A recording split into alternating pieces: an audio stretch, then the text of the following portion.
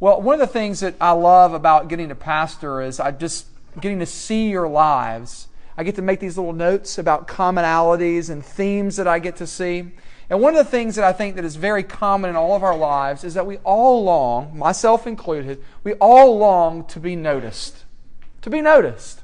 Now, what do I mean by this? Well, when I was a small child, I have memories of my mother telling me that I did this, that I used to pull the little orange ottoman out and jump up and down on it in front of my parents and basically scream, "Look at me, look at me, look at me."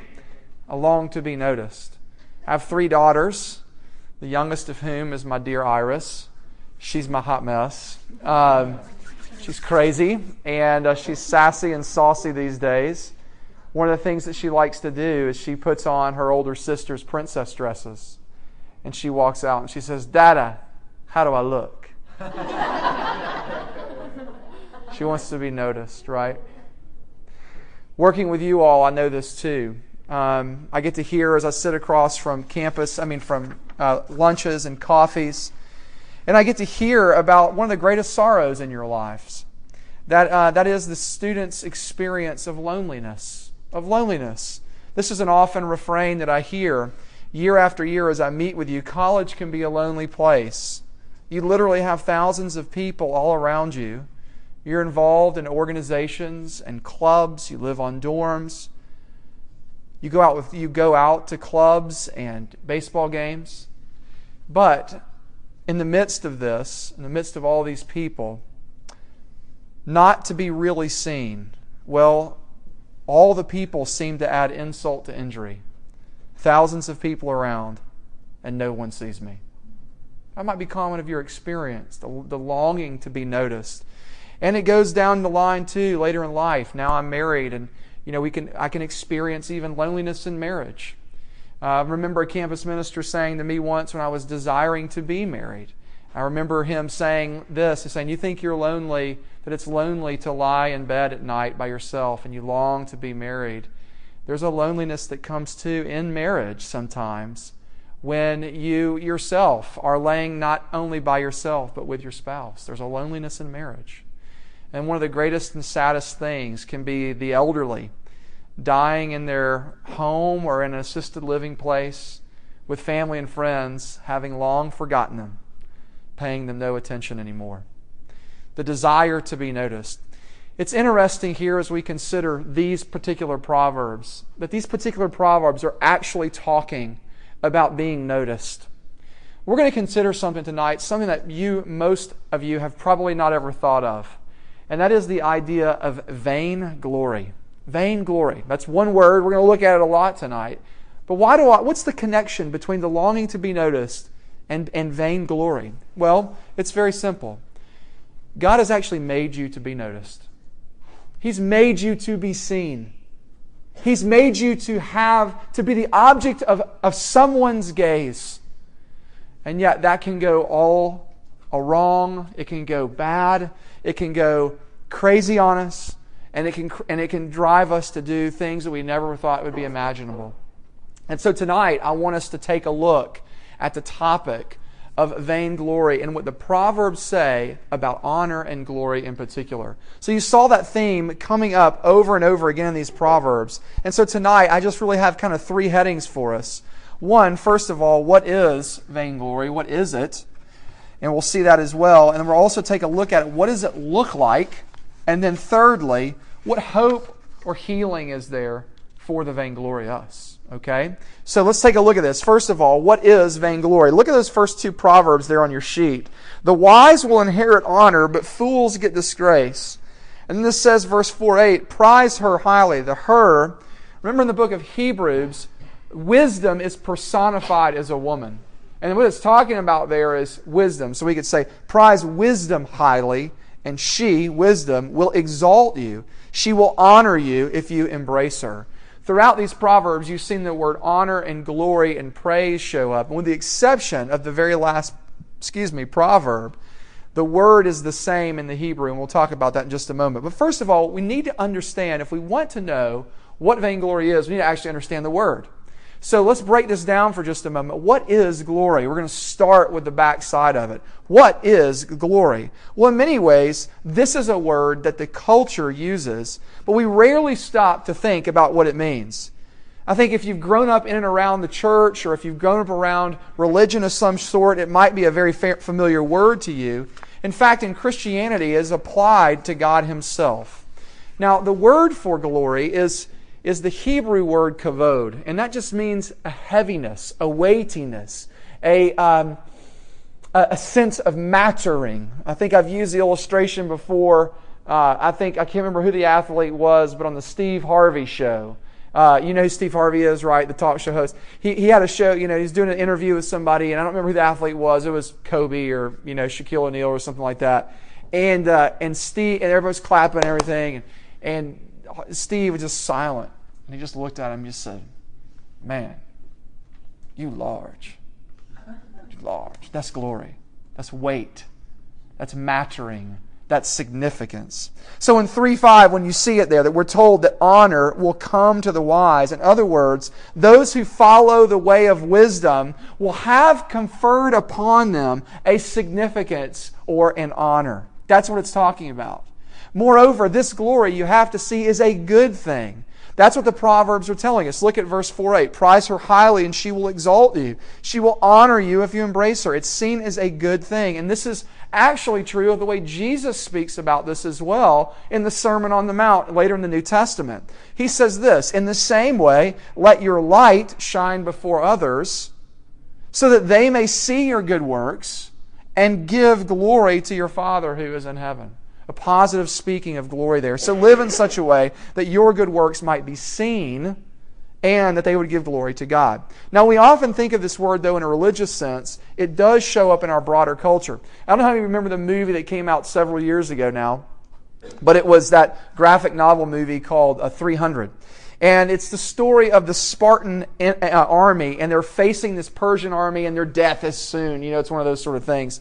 And so it's dudes in their underwear walking around and everything. And at one point, they're facing this oncoming army, and King Leonidas, who is played by Gerard Butler, I think, he's giving this rally cry for them to fight. What does he say? He says, "Spartans, prepare for glory." What is he saying? He's saying there's something, you will matter after your death. That's what he's trying to get you to see. Also, you might see this, see it like this, that when Laura, my wife, walked down the aisle at our wedding, and there she was in her dress, and the music was playing, and we were about to say our I do's, well, that moment was full of significance and mattering. It was glorious. There's the picture there. Or think of brilliant works of art and culture. Think they matter, right? Think about being at the precipice of the Grand Canyon and seeing it all, or watching the sun go down on a Hawaiian sunset. And you just begin to get a sense of something weighty. That, my friends, is what the Bible is talking about when it talks about glory. So what about this idea of vain or vanity? Most of you probably know that the word means empty, that it means hollow or without substance. And so the idea, therefore, is that vain glory is literally empty praise. It's empty acclaim. And I love what the writer, Dr. Rebecca DeYoung, what she says. She writes as follows: vainglory is the excessive and disordered desire for recognition and approval from others. Now we're getting somewhere. Because is this true of you? Do you begin to see this in your own heart and life? I know I do, right? Well, let's take a look at a little bit of where we begin to flesh this out. Where do you see this in your own life? I know I long for some set of eyes in the universe out there to look at me and to tell me that I matter. What about you? And where do you go to find that set of eyes? Better yet, think of it this way. Does it last? Does it really answer the ache that's inside of us? How come the kiss of a boyfriend or the kiss of a girlfriend, why does that not last? What about this? What about the A on the paper? The applause from the play. The acclaim from your sport achievement, how come that always seems to fade like the setting sun? It doesn't last. You know why? Because it's praise that won't stand. It's vainglorious. The Bible is trying to tell us that these things can't deliver on what we so desperately need. We have a deep ache in us. We need a better smile, a greater set of eyes approving of us that will look on us and approve of us forever. And when we seek this in 1,000 created things, we've tasted, we've known, and we can call ourselves vainglorious. That's the first point. What is vainglory? I hope you caught it. Is there hope for us? Oh, you bet there is. And we're going to get there. We're going to get there in just a moment. But before we do, we need to take, secondly, a look at how commonplace this particular vice really is in our lives. And the Proverbs show us, secondly, what vainglory looks like. Take a look with me as well at the Proverb 25:27. It reads as follows: "It's not good to eat much honey, nor is it glorious to seek one's own glory." In other words, in the same way that too much honey is not good for you, it is cloying. It will ruin your taste, right? It's what your parents say. Don't eat too much sweets. You'll lose your appetite. You'll spoil it. Okay? In that same way, to seek your own glory is not a glorious thing. And so it's telling us something that lies very, very central to what vainglory is all about. And it's this. This means that what lies at the heart of vainglory is the intentional seeking out of praise from others for ourselves. It is to get other people to notice us, and it is for who we are and for what we have done. Vainglory is similar to pride. You might remember our talk on this not too long ago, in that it wants status as well. However, the vainglorious want to be acknowledged for that status. You see what I'm saying? It's different than pride. Pride says, I just want to be the best at something. Vainglory says, I want to be the best at it, and I want you to see that I'm the best at it. And I want to be praised and acknowledged that I'm the best at it. I want to be seen. It's about without acknowledgement, vainglory fades. That's what lies at the core of it, right? That's why it's saying you can't seek it. This is something that can be good and noble, an act well done, right? Caring for the poor, helping the sick, making an A on an exam, or receiving a particular internship. All of these things are good. But we've been caught in the vice of vainglory when we then want people to notice it and to praise it in us. Right? So now do you see how close I'm getting? Can you feel me in your mail yet? Because think about the social media post. Right? Are we posting this for love of God and for love of man? Or for love of Ryan? Look what I've done. Give me praise. I'm telling you, this vice is particularly nasty because it's hard to get out from under it. Because the way that you think about it is, well, then I just won't boast in my accomplishments. And then you want praise for not boasting in your accomplishments. You see how wicked and sinister this thing is? But Proverbs is going to tell us, unless we understand this, we won't grow wise in God's world. We just won't. Let me press in further. In our current cultural moment, it can be very, very common in this way. Think about it this way. No good achieved, no noble act, or no kindness performed. In other words, you can think about it this way, that people are actually famous now for not doing anything. I mean, several years ago, when I can't remember the name of the show, y'all will know it, but Keeping Up with the Kardashians, I think is what it's called.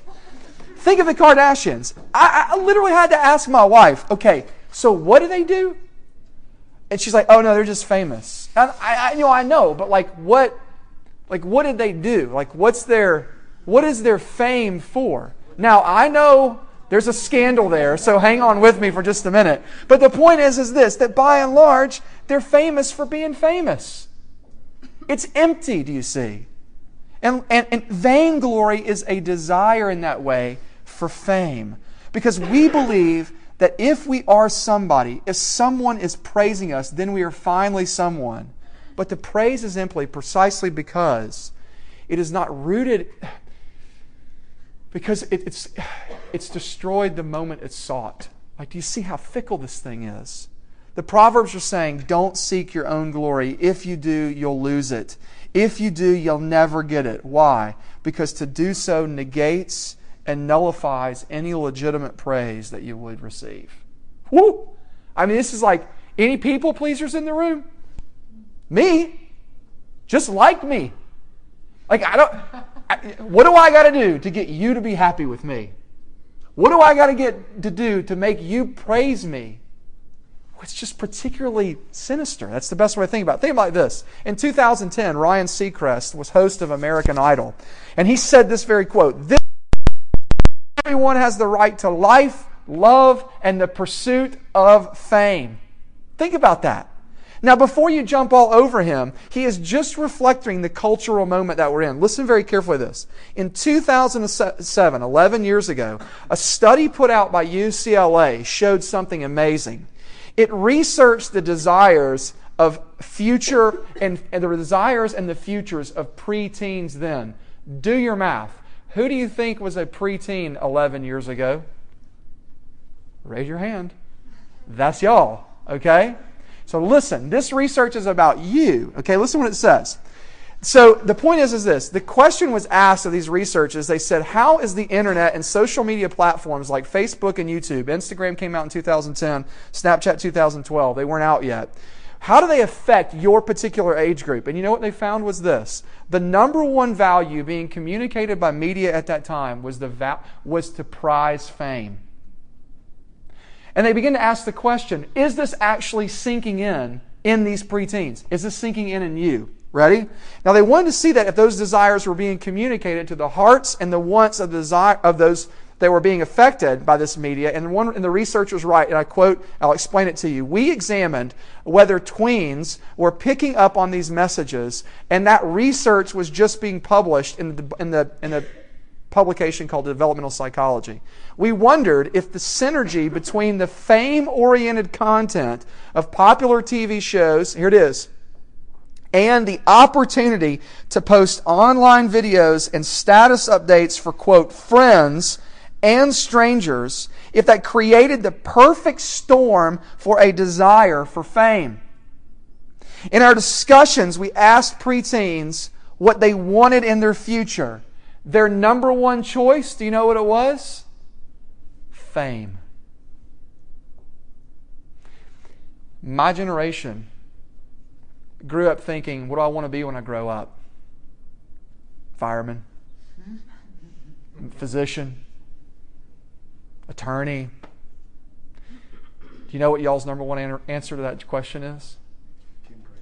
I want to be famous. Vainglory. That's what it looks like. Now, I'm not saying that's true of you. I'm saying in general, those are the themes that the researchers shot and saw, and it's very, very striking. Here's the last thing I want to say about this particular point.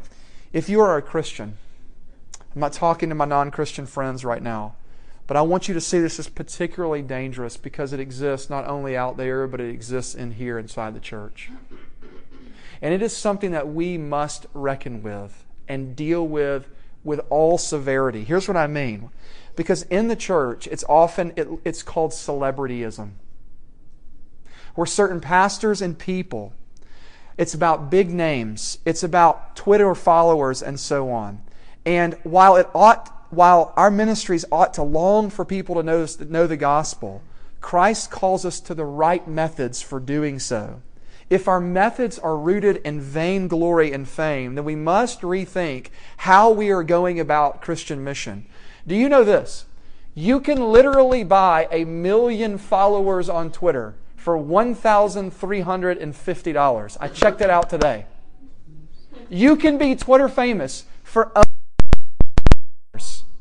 And then you can be known as what? Twitter famous.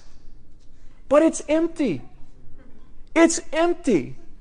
Listen to this. Bigger is not always better in the church.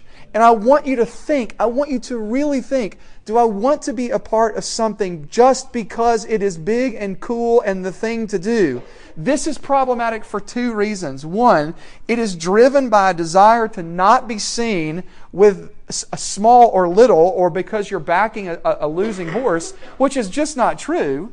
And secondly, it only furthers and enables a celebrity culture in churches and ministries which must be rooted out. Is bigger always morally compromised? Of course not. My gosh, there are gospel-centric, gospel-preaching, gospel-sending churches out there that are large and they're doing great ministry work. My point is this: know yourself. Know your heart. Big and cool and famous wins high school. It does not win the kingdom. And so I want you to ask yourself that question. If you are a Christian, what am I seeking? And am I helping promote and establish vainglory and celebrityism within the very house of God? Here's the thing. If that is you, there's hope for you. Because you know what? Jesus' disciples struggled in the same way. There's an episode where two brothers named James and John, the writers of our New Testament, came to Jesus and they basically said this: Jesus, when you come into your kingdom, give us the famous seats. Give us the best seats. And he's like, are you kidding me? If you want to be great in the kingdom, here's how you do it. You go down. You serve. And you love in that way. There's greatness. Anybody can be great in the kingdom. You know that? You can be famous in the kingdom. Here's how it is. You just can't go for fame. You have to go down. You have to serve. And the Apostle Paul says that too in the book of 1 Corinthians. 1 Corinthians chapter 13, he's talking about love. And he says, if I speak in the tongues of men of angels, if I give my body over to the fire, and he says, but if I do all that, if I preach with thunder, but I don't have what? Love? I'm nothing. You want to be great in the kingdom? You love. That's how we find it. That's how we find. And Jesus says over and over again that that's the case. So I'm going to keep moving to my last point because I really do need to begin to land the plane tonight. Vainglory looks like seeking attention and renown for oneself. It is to be seen and applauded, however great or small. It is the doing of good things for praise, not for the doing of the good itself. And it is a desire for fame as the highest good. And all of this, friends, needs healing if we're going to grow wise in the world. And so we take our turn now to the last little bit here, the hope for the vainglorious. The Proverbs tells us that real honor is on offer to us. But how can we get it? Well, you find it right there in 21:21. Whoever pursues righteousness and kindness will find life, righteousness, and honor. And again, the proverb right after that, 22:4. The reward for humility and fear of the Lord is riches and honor and life. Those two words there, honor and honor. Again, that Hebrew idea of kavod. But we've already said that so many of our attempts to get praise are actually not rooted in kindness. They're not rooted in righteousness. They're not rooted in humility and fear of the Lord. They're rooted in our own praise. And in short, we've really been chasing fool's gold. Fool's gold. Let me tell you what I mean. When I was a kid, I was fascinated with cool rocks, like a little kid, you know what I mean? And I never had the rock collection, but I was a bit of a little budding geology nerd. And one of the coolest rocks that I had was pyrite. You know what I'm talking about? Fool's gold. It's commonly known as fool's gold. Now, to the 7-year-old, it felt like gold to me. Right? It looked like gold. And I really wanted it and desired it. Why? I suppose it had worked its magic on me. I was a fool. The problem, though, was what? It wasn't gold at all. It just wasn't gold at all. And a life given over to vain fame is like chasing fool's gold. We want the real thing, but we're seeking after a valueless alternative. We desire real gold, as it were, but we'll take the fake stuff. But that doesn't meet our desire for the real thing. The real praise. And so the question is, if we want real honor, all we have to do is to seek what we already mentioned. Faithfulness, so on and so forth. Right? Simple, right? Wrong. Why? Because none of us can actually do that. I mean, who lives lives that way? I mean, who actually lives a faithful life, a righteous life, a kind life without any flaws and lives that out perfectly? In heart, in word, in deed, and in thought. Who in the world can live that way? And if we can't do that, how in the world, if we cannot meet those conditions, how in the world can we receive the honor that is promised to us? Well, there's only one way. There's only one way. Real glory, real mattering can only come one way. it has to be received. It comes only as a gift. How? Here is how. On the cross, we are told that Jesus, that He was the only human with infinite glory, fully God and fully man together. In Him, Paul says what? That all of the fullness of deity bodily dwells. And He was the only one who truly pursued righteousness and kindness and humility and the fear of the Lord. And when He was tried by the kangaroo court, sentenced, whipped, and condemned to death, when He was nailed to the crossbeam of wood and bled out naked, it was there that He became a curse for us and bore our shame. He became nothing in value and rank in the world's eyes, and yes, was even rejected by God. And the glorious one, the famous one, the one to whom every knee will bow and confess lordship one day, this Christ was treated as the scum of the earth and regarded as utterly insignificant on our behalf. And in so doing, do you know what happened? You and me, and any who trust in Christ, because of that, receive the glory that He has. Not the fool's glory, but the real glory. The only glory that matters in the universe. And what is that? You see, the cross is a declaration, y'all, once and for all, that you matter. It's a declaration once and for all that the only eyes that matter in the universe see you. They see you warts and all, and they welcome you in. And they delight in you. Despite our sin, despite our failures and flaws, at the cross, your sins are paid for. And it is an answer to your deepest longing for you to know that you and your life are seen, and that you are loved, and that you are worthy. The cross tells us about the depth of our need, that it actually took God dying for us. But don't you forget this. The cross also tells you that you are infinitely loved because it was God who died for you. He died for you. And that's the picture that you must walk away with. It is a picture of God's enjoyment and delight of us, or as Romans 5:8 says, that for God demonstrates His own love for us in this, that while we were still sinners, not when we had our act together, not when we were perfect, not when we were crushing it with Him, that while we were still sinners, Christ died for us. That's the best news you're going to hear tonight. It's the best news you're going to hear tonight. Christ died for us, and when He does, He gives us a significance that makes all the gold under the earth a mere penny. And when you see that, you can be free, dear friends, from seeking your own glory, because you know you've got the only glory in the universe that really matters. In C.S. Lewis's famous essay, The Weight of Glory, he notes that because of Christ's work for us, we have our vainglory flattened. That we have the praise of the only one that made us. Why? Because God Himself delights to praise the very things that He is pleased with. Zephaniah chapter 3, verse 17.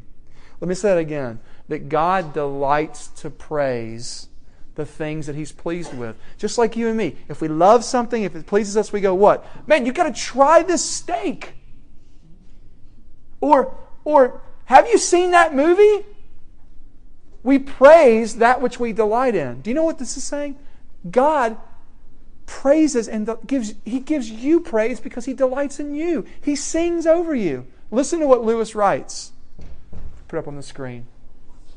To please God, to be a real ingredient in the divine happiness, to be loved by God, not merely pitied, but delighted in as an artist delights in his work, or as a father a son, it seems impossible. A weight or burden of glory which our thoughts can hardly sustain. But so it is.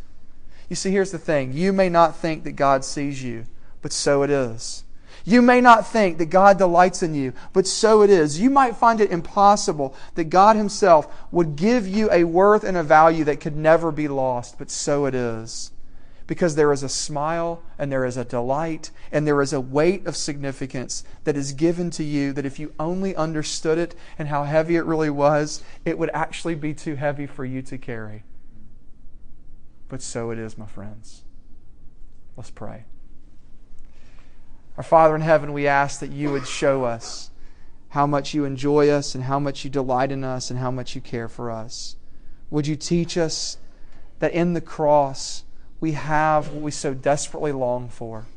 And we pray that you would put this deep into our hearts now. It's in your name that we pray. Amen.